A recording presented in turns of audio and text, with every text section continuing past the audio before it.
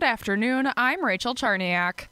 Governor Tony Evers has declared this the year of mental health in Wisconsin, and he says it starts with children. A CDC study released this week shows nearly 1 in 3 female high school students seriously considered suicide in 2021. That is up nearly 60% from a decade ago. It's probably our biggest need whenever I talk to a school district administrator, school board member, or educator is mental health help. Dr. Ashok Rai, president and CEO of Prevea Health, but State Senator Eric Wimberger says there's an irony to this. The reason for the mental health issues is because of his policies that close schools. He agrees something needs to be done, but Governor Evers shouldn't pretend he's the champion of this crisis.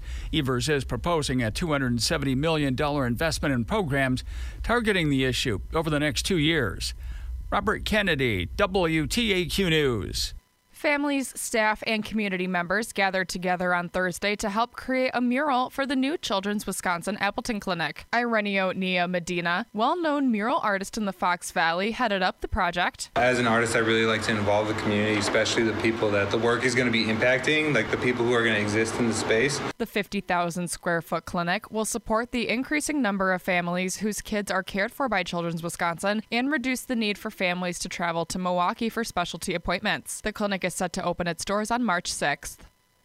Green Bay Parks, Recreation, and Forestry is in full swing to recruit seasonal employees for summer 2023. In an effort to attract staff, they have increased their pay from last year. Recreation Manager Ann Miller. We are now either paying the same or a little bit more than other municipalities, so we certainly anticipate that being helpful for us this summer. Positions vary from about $13 to $19 an hour. There's even a job fair coming up for the Parks, Recreation, and Forestry Department on February 18th from 9 to noon at the Bay Beach Wildlife Sanctuary for prospective employees to learn more about opportunities, fill out job applications, and maybe even have an on-site interview.